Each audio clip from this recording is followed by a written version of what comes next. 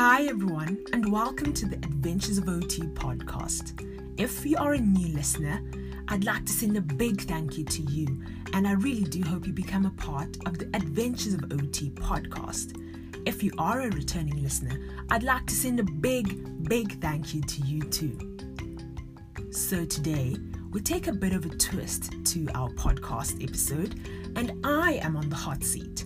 So two of my good friends will be asking me questions, and I really do hope that you guys will enjoy this podcast.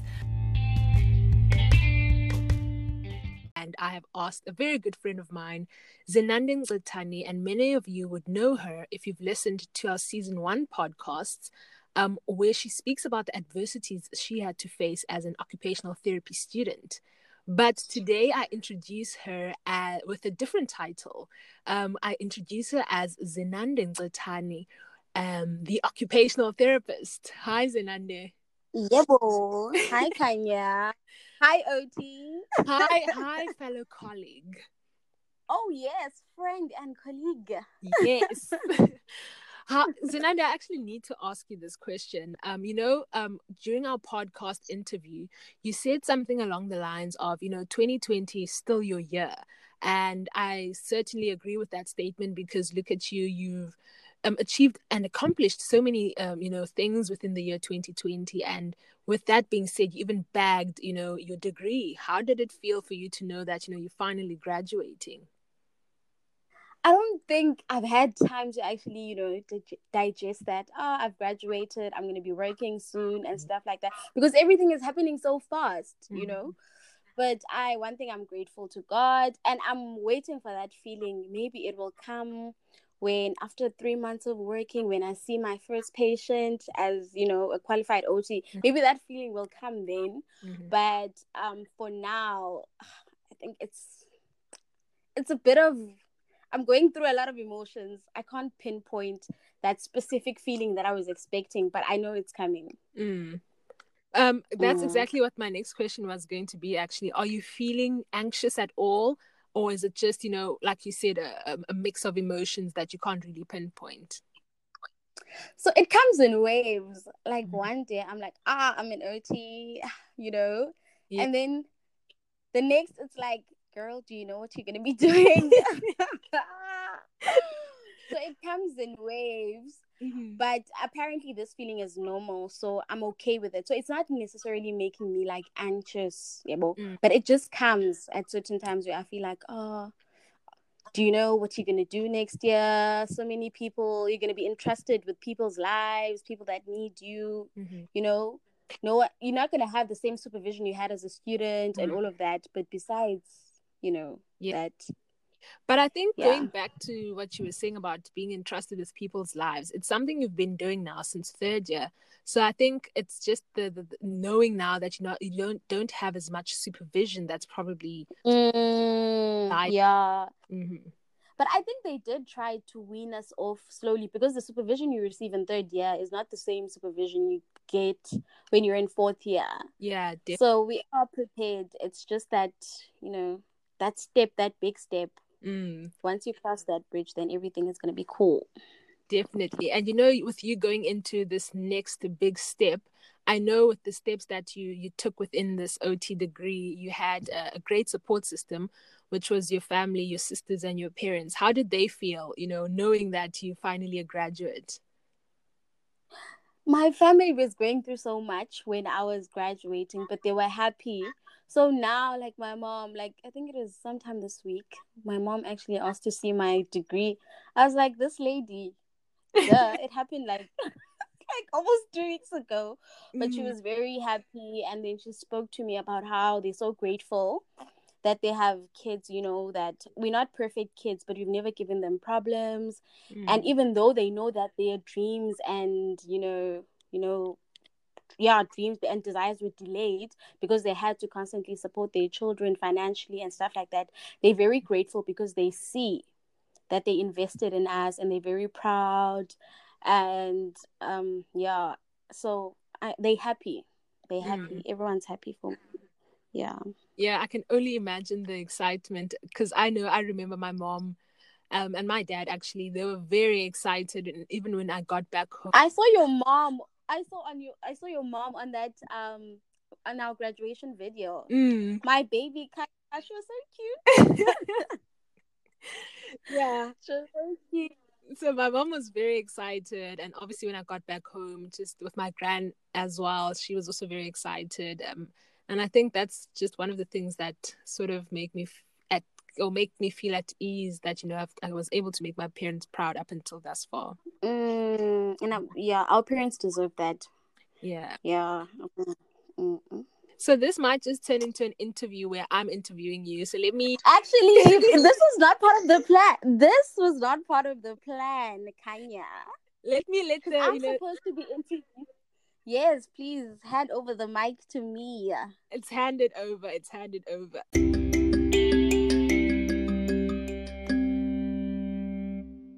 So you've just introduced me. Now it's my turn to introduce you. So as Kanya said, my name is Zinande, and I'll be interviewing her today. So she's on the hot seat.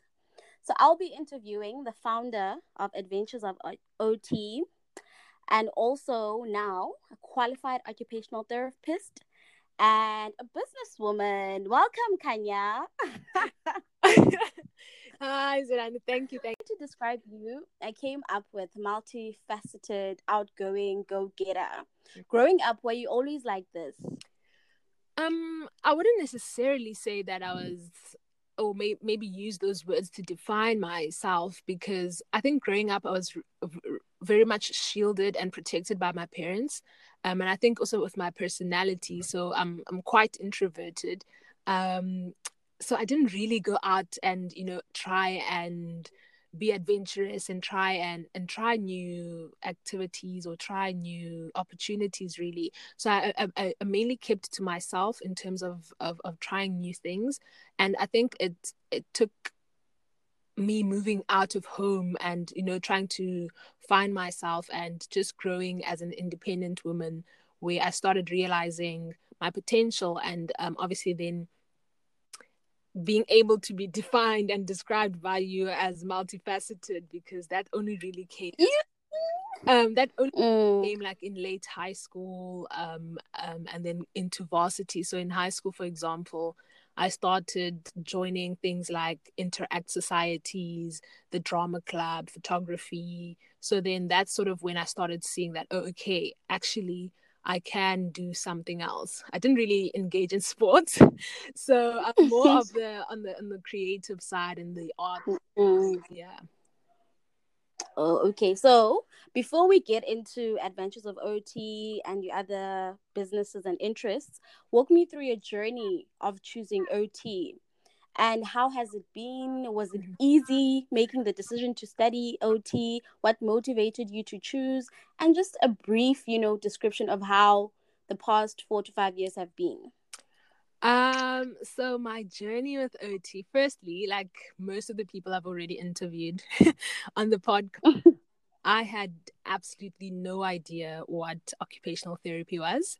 I actually remember I was sitting in my dad's office, and obviously, you know, with our parents, they obviously always advocate for education and going to varsity and furthering your studies. So that's exactly what my parents did. And so I'm sitting in his office and I'm trying to motivate for me to go to an art school, for example, like Vega or AFTA.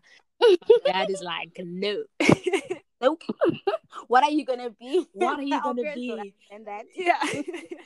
So now, obviously perusing through these what do you call it, prospectus from all these different varsities, and I happened to have one from UWC because they had come to our high school, and then I came across this occupation that was, you know, occupational therapy, and obviously my dad and I at the time, we Googled it, and I found that, oh, it's in the health sector, and you know, I sort of like helping people, so I was like, oh, why don't I just apply for this?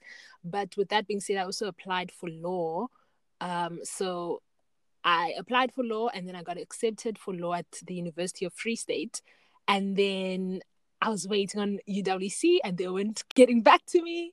And that weekend that I had to actually leave for Free State, the Friday I got a call from within the OT department, and obviously she asked me if I still wanted to take up the spot, and I said yes. So obviously then I moved to Cape Town because it's closer to home, and I've never really been away from home. And how has the journey been since then? It's had a lot of trials and tribulations, as you would know. Can relate, sis. I think we can all relate. So I say a lot of trials because when I first got to varsity in my first year, I was, like I said, I was still introverted, and now I don't really know that many people here. And from my friends who had also gone to the University of the Western Cape, most of them were living off campus. So it was a matter of maybe for us to organize seeing each other on weekends. So it was me having to force myself to sort of find new people, find my circle, and also whilst doing that, I'm still conflicted with my personality and my identity rather. So it was all of those things, like internal conflict, and then obviously facing challenges that any student faces in varsity. The greatest being at the time is definitely residence, as you would know. So I think that for me was the greatest challenge, and obviously just academic challenges as well were also a thing within this journey. So you asked me a lot of questions. What did I miss? You didn't miss anything, but now I want to ask you, because I have the advantage of knowing you personally, like, what was that thing that changed? Because it's like there was some fire ignited in you, like from third year onwards. Like, what changed? Because the Kanye that I knew in first year, that I walked to Balbo with, it's definitely not the Kanye that I'm friends with now. So, like, what happened? What ignited that fire? What changed in you? Like, I want to know that. So before we move on, I actually want us to talk about what happened in first year. So what happened in first year is that Zinani and I, we sort of met at Res, and we sort of started walking together to lectures every now and again, because we were studying occupational therapy together. And the one day I talked to her, and she tells me, she wants to go to Belleville, and I think, we don't know Cape Town, and we don't know how to get there, and obviously we don't know how to take taxis in first year. So we went on to ask this one guy. He was our, what do you call it? Housecom. A housecom, yeah. So we asked this housecom, okay, how do we get to Belleville and how do we get back? But the problem now is that Zinani and I need to go to different places. So I think you needed to go to ABSA. Yeah, probably, because I used to bank with ABSA. Yeah, so Zinani had to go to ABSA and I had to go to Pick n Pay. So we lost each other on the way. Now I'm inside Pick n Pay. Now I'm inside Pick n Pay thinking, should I wait for her or not?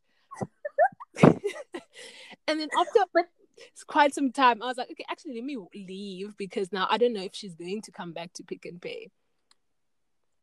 I don't even remember, but for me, the worst was when we were in the taxi rank and we didn't know who to ask. Because obviously, if you ask a lot of questions, and people are going to know you don't know where you are. Exactly. Or you knew, and they might take advantage of you. And so Kanye, and I was like, Kanye, ask. And Kanye was like, I'm tired of asking you. Yeah. I think we made our way to and back safely. Yes, definitely. We made our way to and back safely. Going back to your actual initial question about what... Yes, the spark, the fire. The fire. So obviously in my second year, I had to repeat MBS, so within the first semester, which obviously meant that within the second semester, I couldn't continue with my studies until the following year. So with that being said, I came back home and I was a bit down for quite some time. And I remember that for a good, I think, 2 to 3 weeks, I was barely talking to anyone at home, because now I was feeling, quite down, and I felt like I'd, let myself down as well, and not only myself, but my parents. So yeah, so after that, I felt like I'd just been given a second opportunity to come back to varsity, and try again. And obviously, with that being said, there were quite a few more challenges where I had to motivate myself and say, listen, you've got to have that self-talk and that self-introspection, and just tell myself, I'm doing this for myself and nobody else. And so when I got back in third year, I was still a bit down, because now it's a matter of adjusting, because now I hadn't seen you guys, my friends, in about 4 months. So I came in to visit again, but I hadn't really spent time with you guys anymore. So I that was also one of my fears that I had, that I would lose contact in a way. So even going back the following year, it was still like an adjustment. So adjusting into this new classroom with new people, and obviously adjusting back into, I don't want to say back into my friendship with my friends, but I had to adjust, because now obviously you guys had also gone through your own experiences, and I wasn't necessarily there for all those experiences. So it took an adjustment, but I think the spark came from just that self-talk that I had with myself, that, girl, this is for you, and what is it that you want to achieve. And so I started coming out of my box, because with me having to repeat, it also made me ask myself, what are you without occupational therapy? What is it? Because our main occupation at the time was being students, and we were so consumed by our studies that we didn't really delve into other things within university, or what the university had to offer. So at the time, whilst I was at home, I was like, okay, what else do you have besides occupational therapy, studying occupational therapy? And that's when I sort of then started branching out and trying out new things, because now I was like, okay, I don't want to be dependent on this one thing, and then if it's ever taken away from me, I have nothing, or I don't necessarily have other skills that I can I have this skill, or even meeting new people, because I realized that we also don't really talk to other people. So everything that I've done, or I did in university, all those activities and extramural things that I was doing, allowed me and afforded me to then meet new people and build new relations outside of just the colleagues and friends that I made within the OT classroom. So now I introduce my second interviewer, who will be asking me questions. I have Sipesihle Janji, who is a very good friend of mine, and someone who lives in my hometown, Knysna. So represent. Sipesihle Janji was a deputy head boy at our high school, Knysna High School, in 2018. He's a co-founder of the Gentlemen's Project, which is obviously a group of young men who have come together to discuss, or who rather come together to discuss means in which they as men can, curb the social injustices and the social issues faced by women within our society. He's also currently, studying law at the University of the Western Cape. What are the expectations that you've set for yourself, and how are you working towards achieving them? My expectations, I have expectations which are unending, honestly. So I have academic, I have personal, I have financial, I have in terms of my relationships with people. But I would say the most I focus on is definitely my academics for the next 2 years, and obviously my professional work for the next 4 years or so.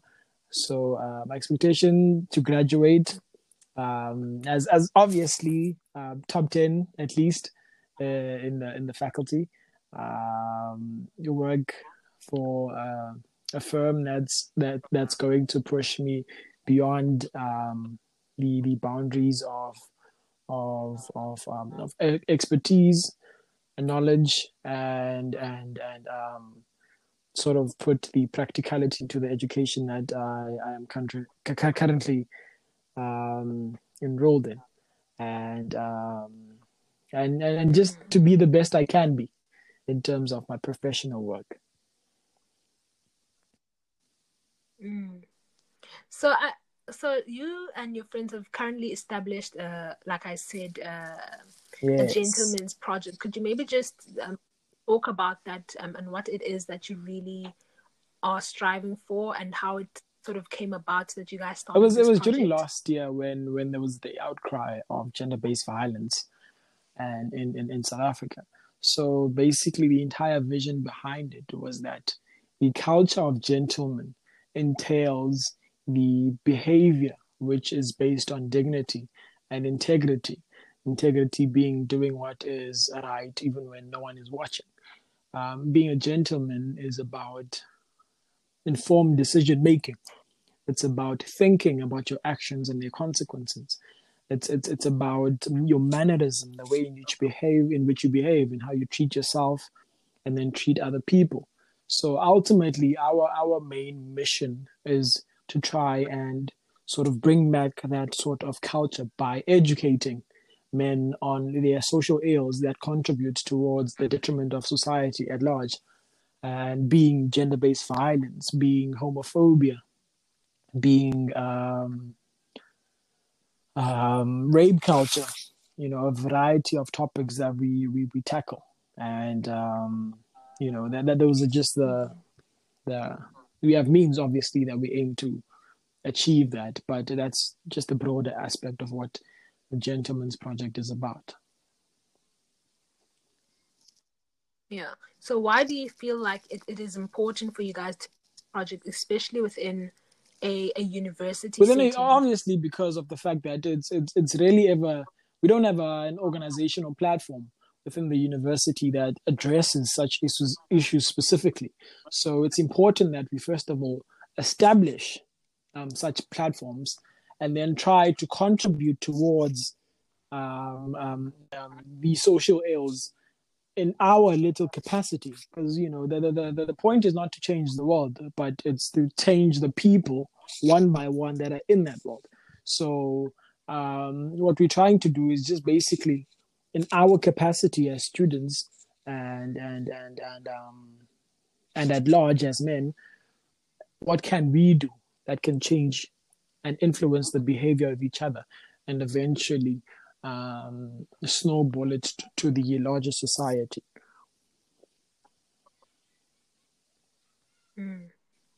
Yeah, that's very interesting.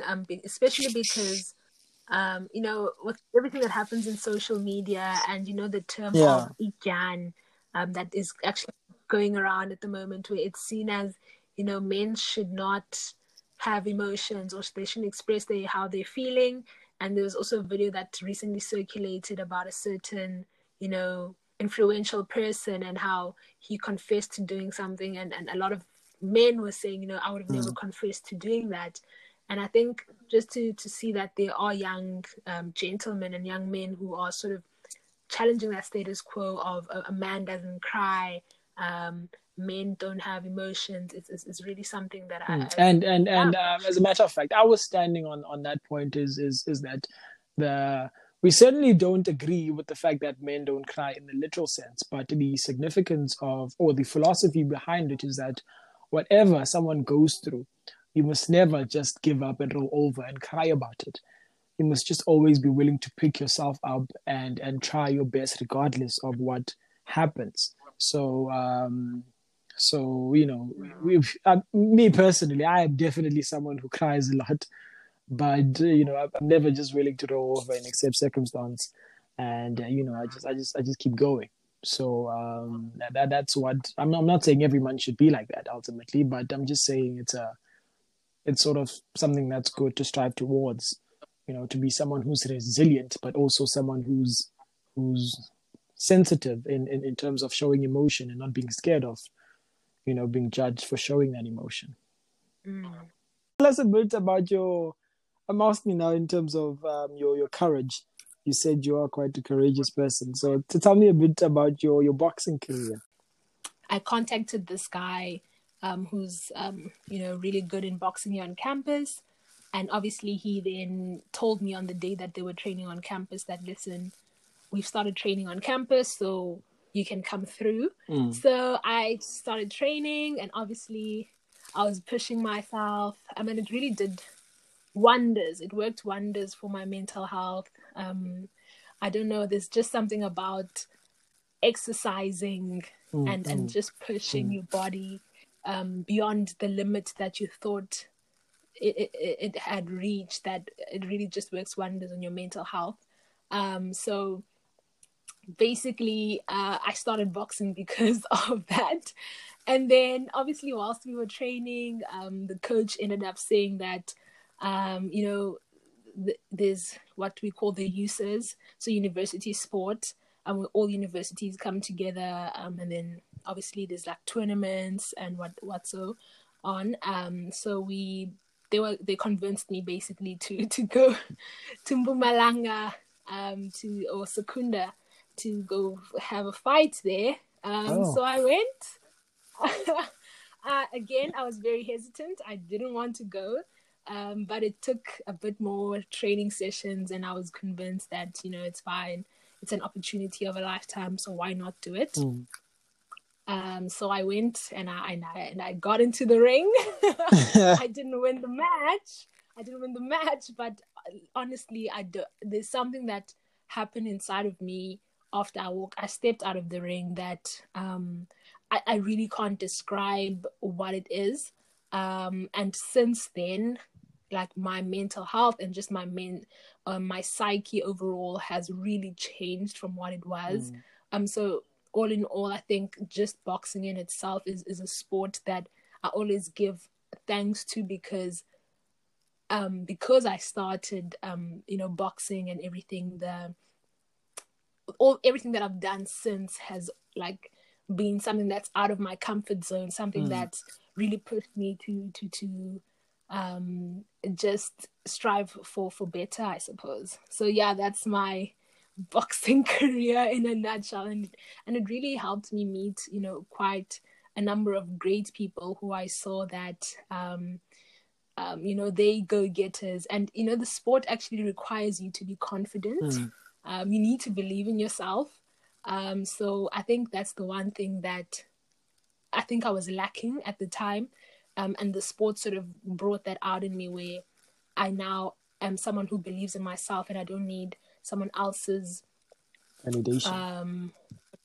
Yes, to say, Kanya, you can do it. I know now that I can do it, even before someone else tells me that I can do it.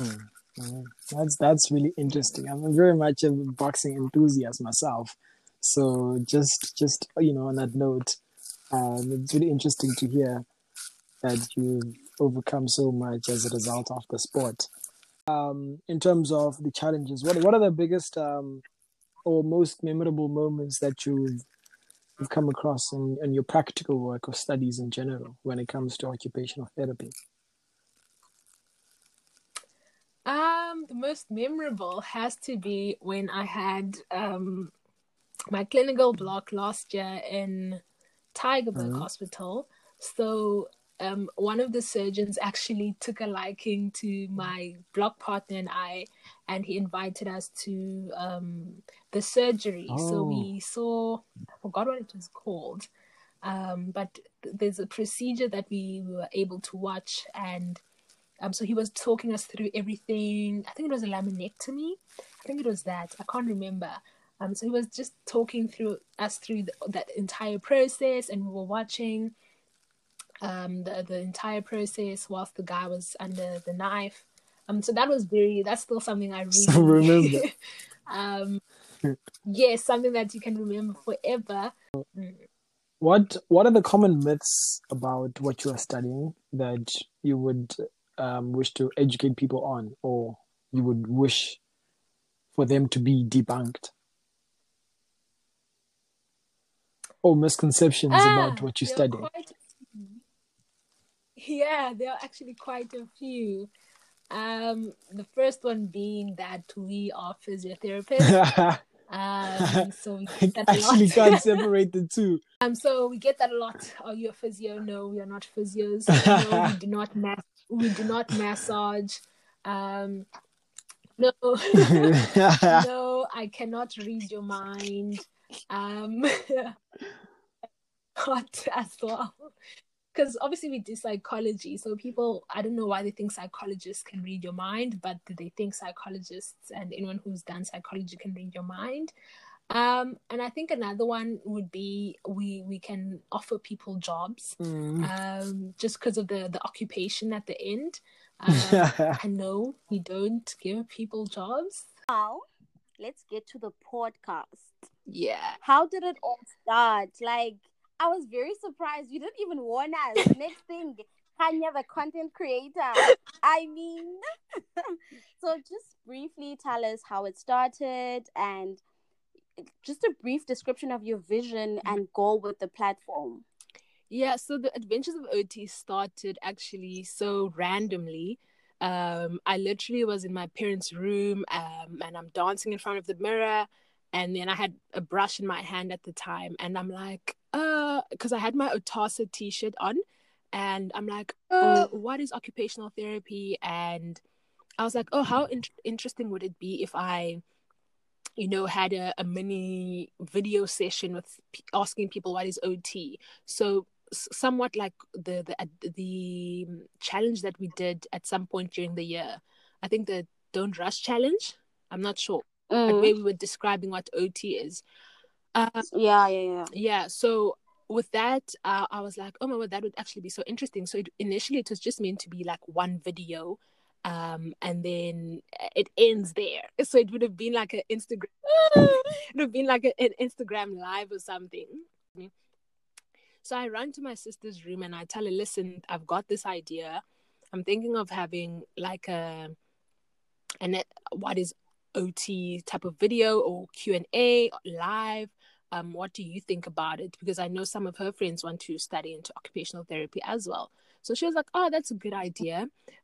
So then I call our friend, Sihle, and I was like, listen, can you be the person who I ask questions to? And then obviously she was like, listen, people tend to ask some difficult questions on live programs. So whilst we were conversing, I think she came up with the idea of, why don't you maybe do a podcast? Because I raised different platforms that I could do this on. So I thought of a live. I thought of just a video that's pre-recorded. And I was like, I think I thought of a podcast. And then she was like, why don't we just go with a podcast? But then with that conversation, I was like, oh my word, that means I need to keep producing more content, because you can't just...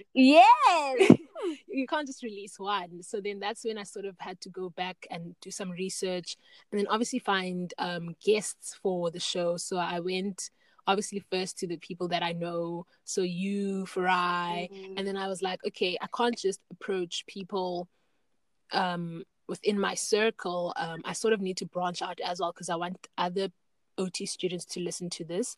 I had to literally contact Lisa Khonolo, who I didn't know at the time, and I was like, listen, this is my idea. How do you feel about being part of the podcast? And I'd like to actually thank everyone who's been a part of the podcast and has, no one's, everyone's really been supportive. And obviously the goal and the vision for the podcast is to connect OT students, firstly. So for occupational therapy students to learn of each other's experiences, and then obviously to connect occupational therapists as a whole, not only in South Africa, but wide, because I've already spoken to some OTs abroad who also listen to the podcast, and they like hearing about the South African context and what it is that we as OTs so it's a matter of, if someone listens to your podcast, Zenande, that we recorded in the first season, and they believe that I'd like to work with Zenande, or make contact, then this is a platform that I would like for people to be able to reach one another. And it's also just merely for people, not just us, well, let me not say us because I'm no longer a student, but it's not just for students to learn of each other's experiences, because I've also got professional OTs who will be talking about what it is that they do in their specialized fields. So for OT students to also know that, listen, type of, or these are the different types of fields I can still go into within the OT profession. because I feel like that is also something that is lacking. So we're not necessarily knowledgeable about all the different fields actually go into with the OT degree. I totally get you. And with the networking part, because I remember after you released my podcast, someone from overseas shared my podcast. Unfortunately, I don't remember like who it was, but I was very surprised at how powerful technology and social media is. So you actually are connecting people, and it's like it's really reaching people. It's really working, and I'm very proud of you for doing this, because you're right. Students do need, a platform to learn about the profession, because we mostly learn about what we do, but not what is actually happening in the field. And the experiences of people are very important, because everything is not like in the textbook in the real world. The textbooks do help, but actually the experiences of people in the field are very valuable. So yeah, big ups to you, Lopsy. I've listened to a few of the podcasts, and they're really, really informative. Not only about what OT entails, but just the general surroundings of what it's like to be around university and beyond. And especially the last one I listened to was Kira, I think it was her name. Yes. I listened to hers, the last one I listened to. But I have a random question. It's related as well, but how would your parents describe what you do? Oh my word. What I do in terms of just generally, yes. If I would ask them, well, what does your daughter do? How do you think they would describe it? I know mine would be quite simple, because they don't engage much with what I do, so they just say law student. So how do you think you would be described by your parents? Wow.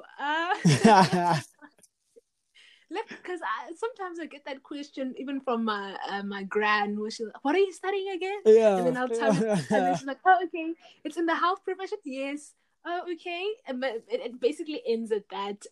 But with my parents, I think my father understands my profession a bit more.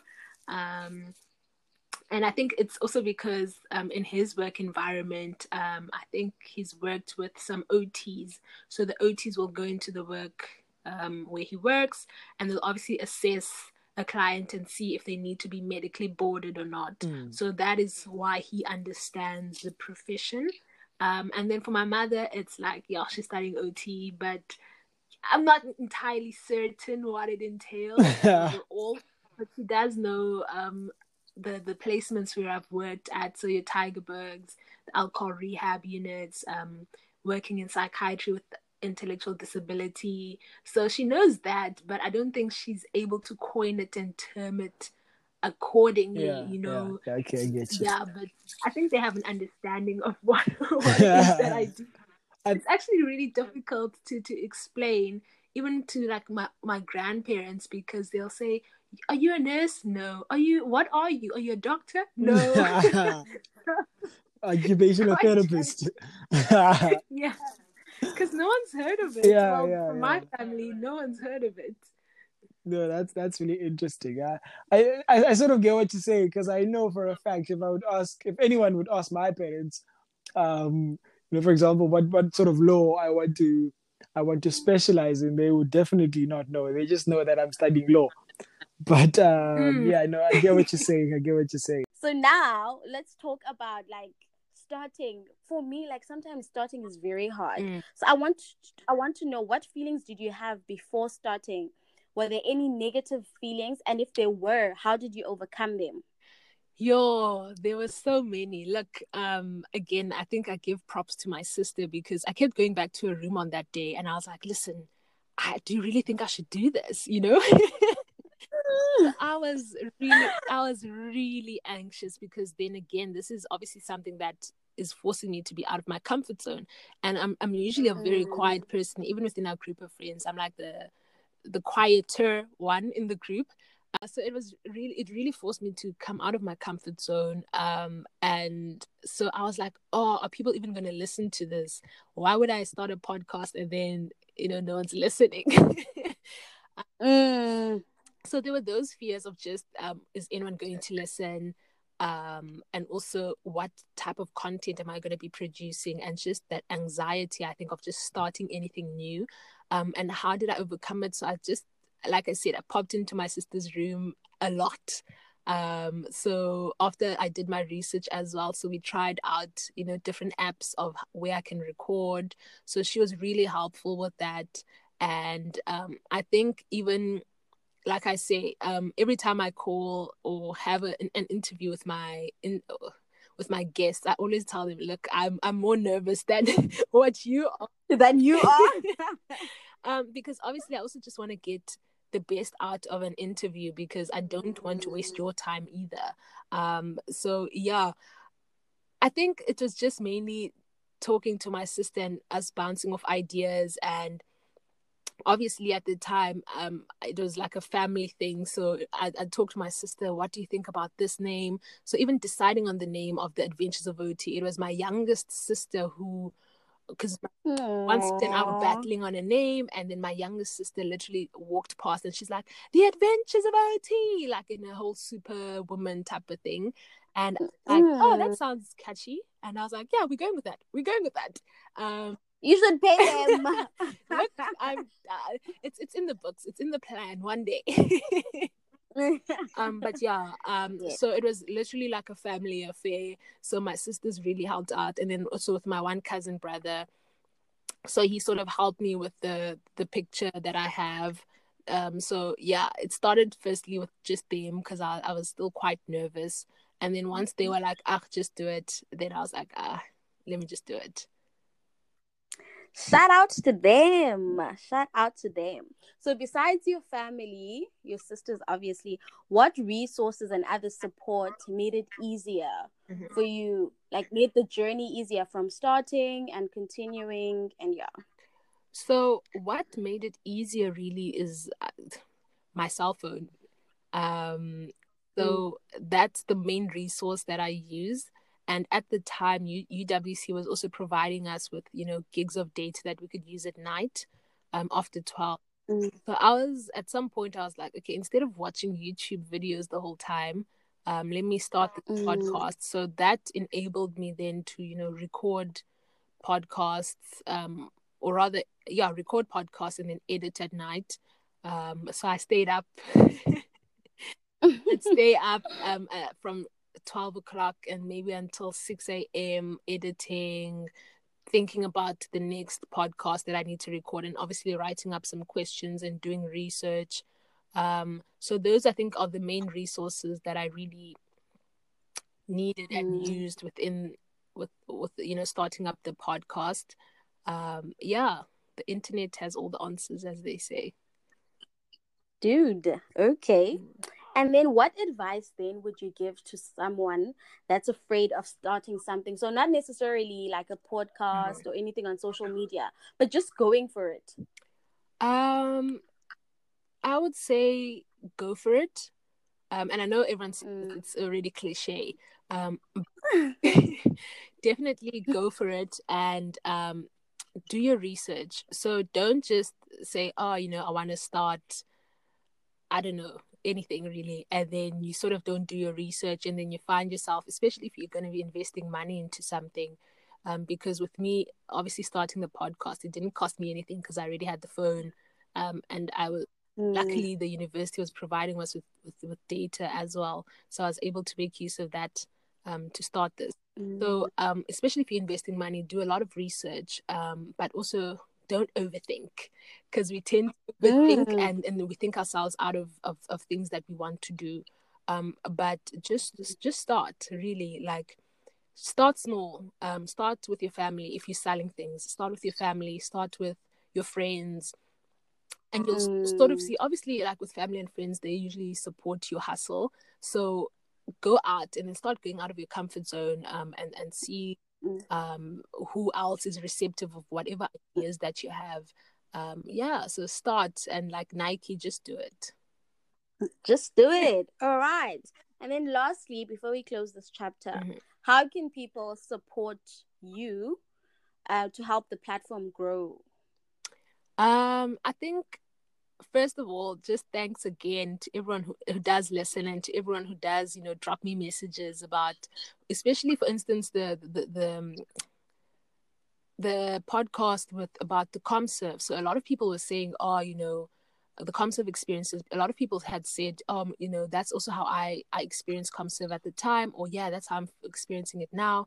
And even with the ones with you and Kira, a lot of people dropped me messages about, I can relate to this. And I think you also had a lot of just streaming in at the time of the release of your so I think just so I think that for me, the engagement of the audience is the one thing that I'm really appreciative of. And then obviously in terms of support, it's liking, commenting, sharing. So sharing, and obviously asking people to listen to it. Not just about occupational therapy, but it encompasses a lot of things that we go through as students and even people within the health profession. I get you. I know sometimes we may think that we're supporting you. So I'm very grateful that you actually told us what to do, because we may think we know, what you need or what will help the platform grow. But, we know what to do now. You guys heard it. Let's make Adventures of OT one of the most listened to podcasts in the world.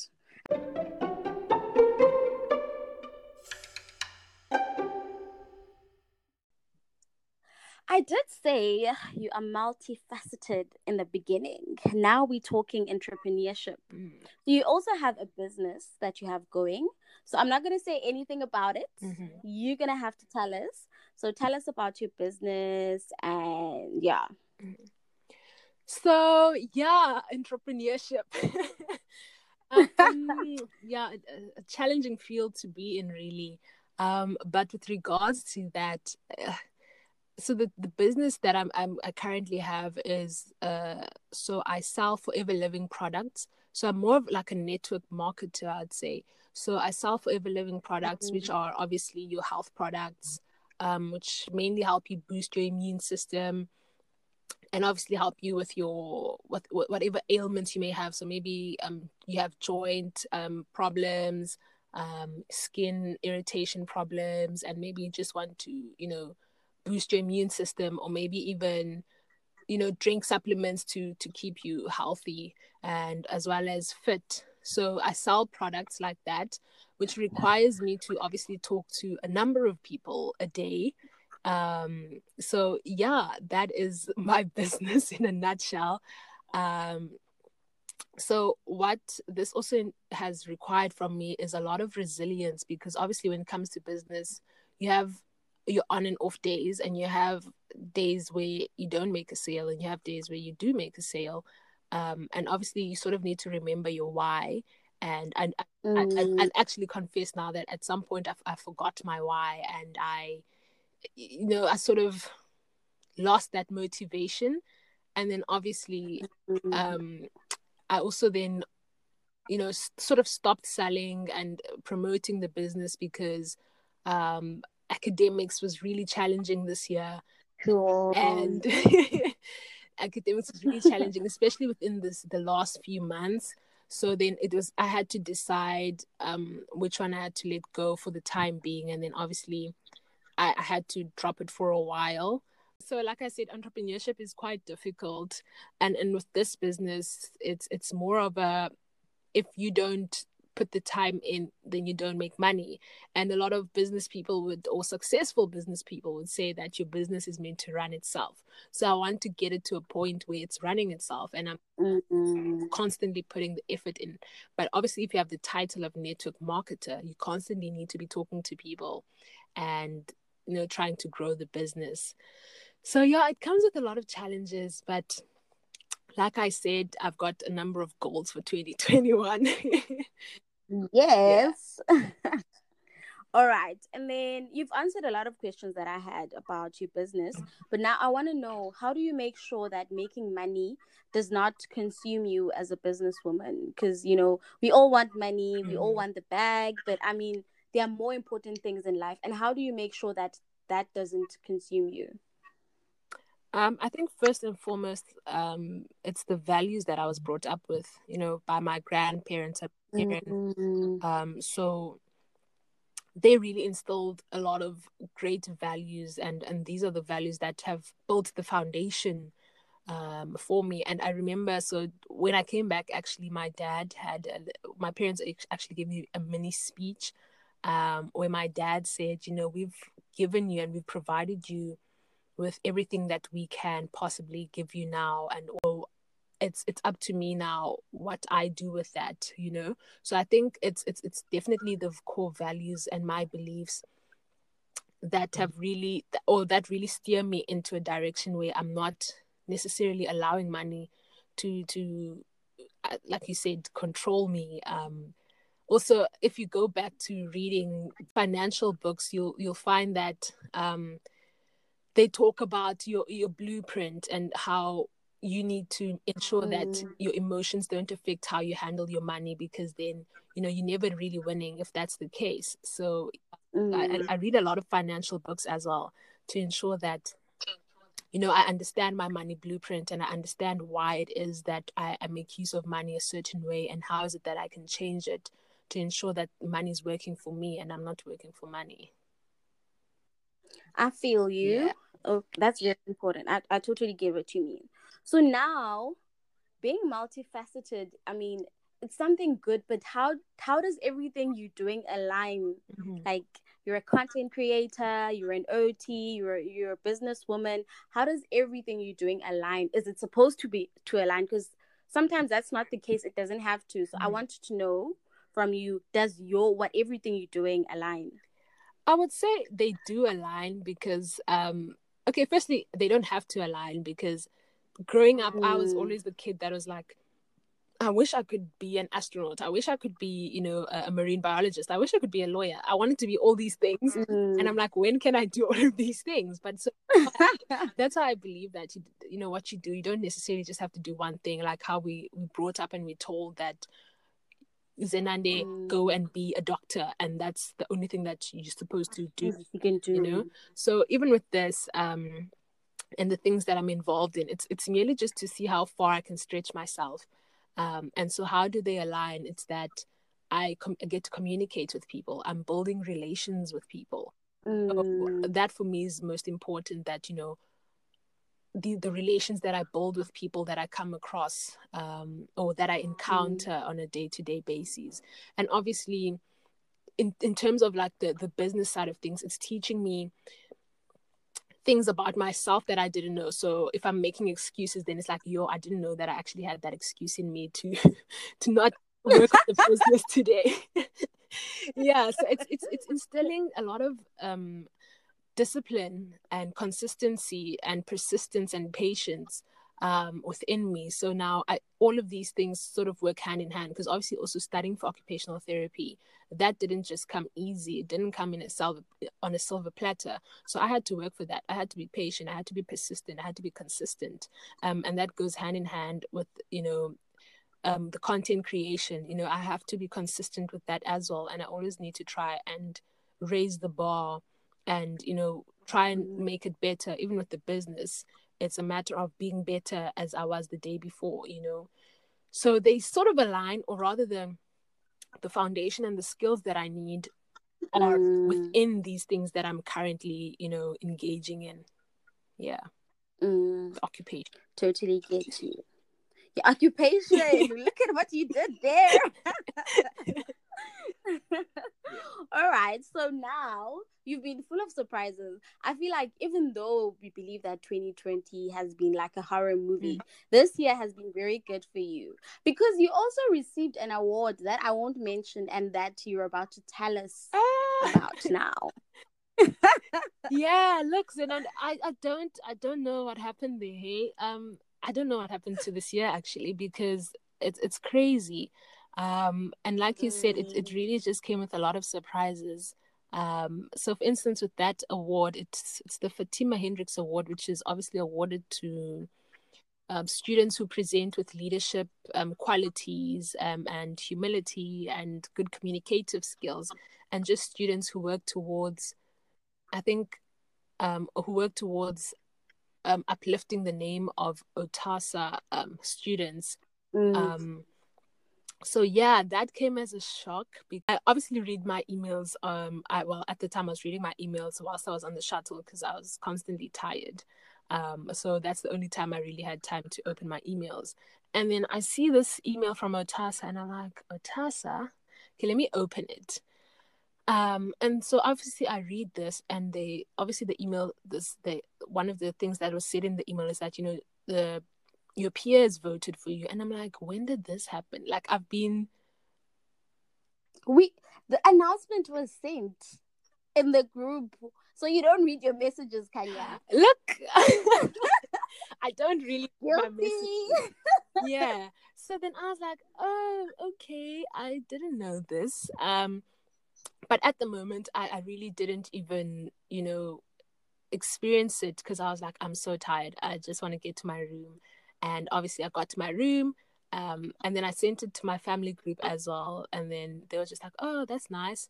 And then I think I waited till the weekend, and I sort of went off and meditated. And then that's only when I was like, oh my word,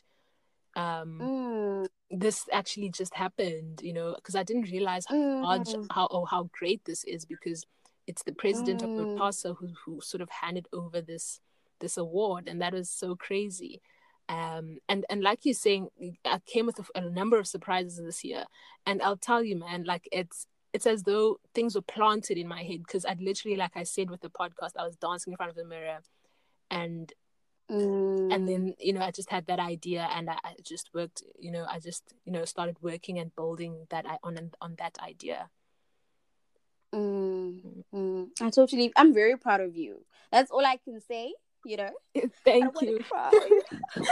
But we're very proud of you. I'm very proud of you, not only for the award, but for just doing it, man. Yeah. We know this journey has not been easy, but you were able to juggle content creation and academics. I could barely breathe with academics, but you were able to do it all in the middle of a pandemic, Nochal. Yeah. So well done, Kanya. Look, you have done well. Thank you so much, Sinandi, again. But I'll tell you that it was actually not easy. I think the reason actually I was pushing myself so much is because, there were so many negative things happening in the world. And I was like, let me find that will consume my time, so that I'm not constantly watching the news and seeing all these negative, news on the TV or on radio, or listening to it on radio. So I took the negative aspects that came with 2020, and I sort of focused that energy into something else, so that that consumed more of my time. And I will tell you, it was so difficult. There were nights where I would cry, and I'm like, why am I doing this? Why did I start this? And I'm like, why am I doing this? Because I've got submissions, and I had all of these things that I needed to do. But yeah, I persevered. You did it. You did that. It's important that you know that you did that and no one else. Yeah. And so your life is very exciting. So what should we expect from you next? What should we expect from the platform, and from Kanya the OT, Kanya the businesswoman, and Kanya the leader in general? Yo. I actually don't know what to expect from me. Because I'm full of surprises, and I don't even know it sometimes. I'm like, oh, I didn't know I should do that. But in terms of the OT profession, I think I'm just here to make it, or be a better occupational therapist, and to be at service and of service to clients, and obviously build relations with the people that I will be exposed to within the future. So it's just really about being of service, and because at my core, I'm someone who loves being there for other people. So I think studying occupational therapy sort of then enables me to bring that out of me. And then also in terms of the podcast, expect more creation or content from professional occupational therapists, as well as just more content. And I know I'd asked questions on the Instagram page, and obviously answer those questions that people had asked me through the podcast. And then in terms of the business side business aspect of things, is obviously just to grow my network and to grow the business in itself as a whole. So basically growth. One word to describe it: growth. Yeah. So 2021 is growth for you. Yeah. All right. And you usually do this thing where you ask us questions. No. So now it's your turn. Yes. They not hard. I'm not like you. I'm joking. So I've got a few questions to ask you, and you literally have like 1 second. I would say 0 seconds, but I mean, there's no such thing. Yeah. So you literally have 1 second to answer. Are you ready?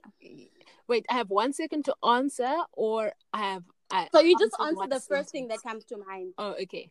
Yeah, the first thing that comes to mind. No elaborations, no explanations. Okay. Are you ready? Yes.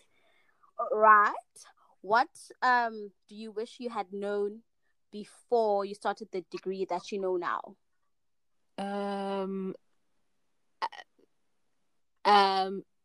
Yo.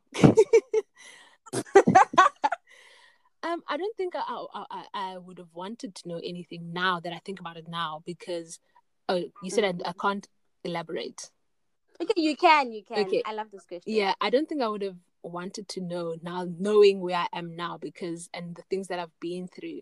So I feel like had I known before I started the degree, I might just not have occupational therapy. All right. I love that answer. The biggest lesson in your life? The biggest lesson in my life? Oh, Zinande. That ngabantu. Always. All right. Advice you would give to your younger self? Believe in yourself.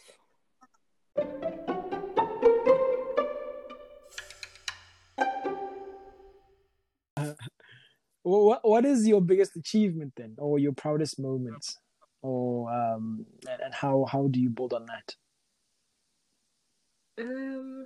I think to date, my proudest moment would probably be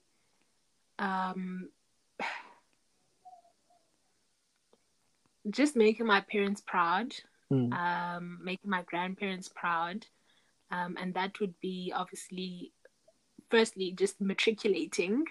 That's quite a big thing. And then secondly, just being in university overall. I think that's just one of the greatest things because it makes me, I think it would be my proudest achievement, because I see how my family feels about it. I see what it really means to them.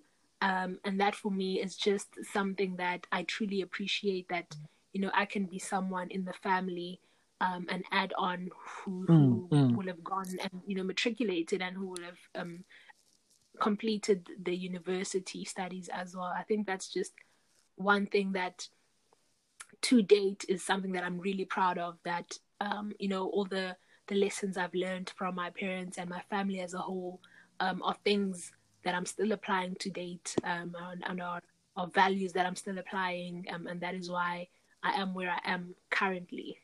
Yeah, I get you. That's really good. It's really good. So, to anyone who would want to study OT, what would your advice be?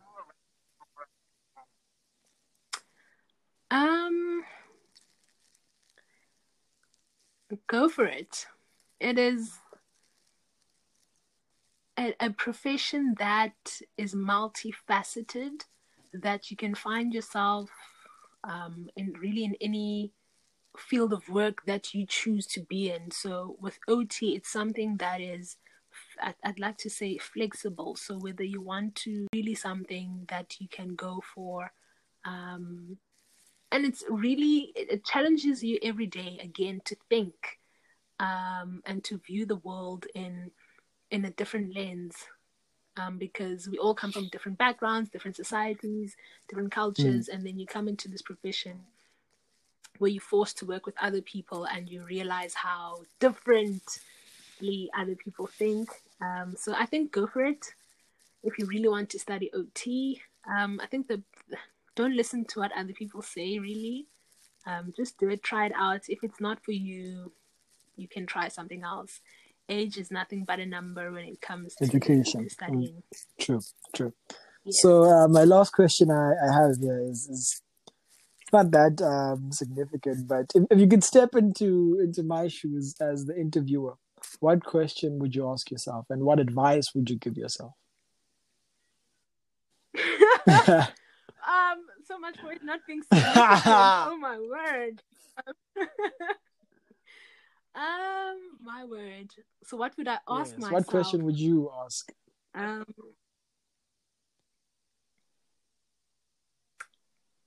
Sheesh. How have I evolved, I suppose. Okay. And then yeah, I think I'd ask myself. And then you can answer that. How? Oh, I didn't see that coming. How I've evolved in my personality. So before this studying into this occupation, or this into this occupation, I was more introverted than what I am now. So this profession has really sort of pushed me to spread your wings, to come out of my shell. Yes, spread my wings, come out of my shell, and now I find myself going out and I'm able to speak to someone I've never met. Funny enough, I actually have a very good friend now. We had met, but also he's someone who likes to talk. So I think that also helps in this regard. Because we are really good. He's really a good friend of mine, and I don't think, had I not been studying OT, that I would have spoken to him on the day. Because prior to studying this, I was very quiet. If someone is trying to talk to me, I'll probably just run away. So it really helped. It really helped. And then also just the manner in which I view our society now. I realize the number of injustices that we face, especially studying in a place like Cape Town, which is, oh my word, so different, but not too different from our very own community, Naisna. But I think just the gangsterism here is something that I didn't know was really that drastic until I got to Cape Town.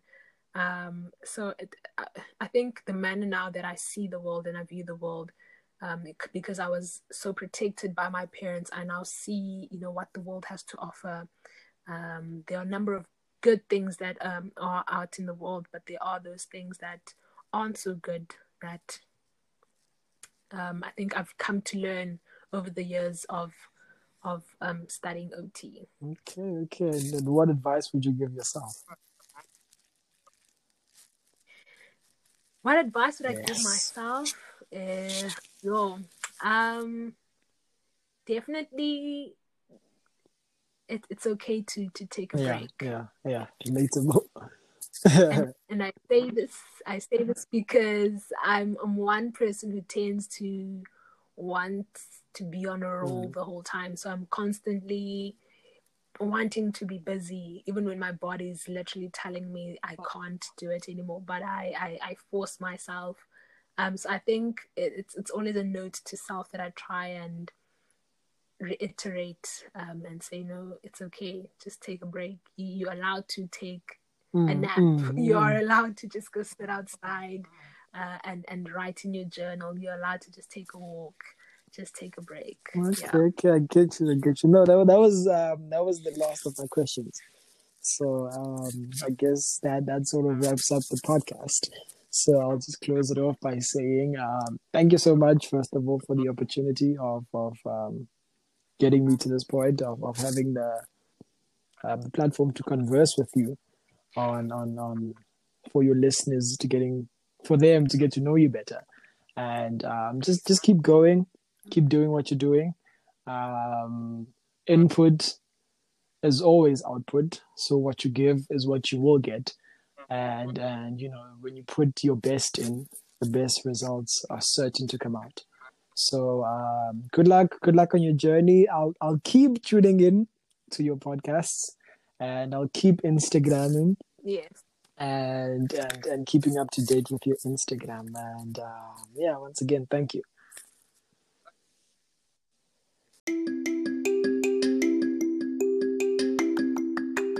Now, if you enjoyed today's podcast, do head on over to our social media pages at The Adventures of OT on Instagram and give us a follow. And head on over to our Facebook page at The Adventures of OT and follow us there too. Now, if you believe you have 3 friends who may enjoy this podcast, do share it with them too. And we really love your engagement on our DMs, so please continue to do so. Now that is it from me, your host, Casey Fords. Until next time.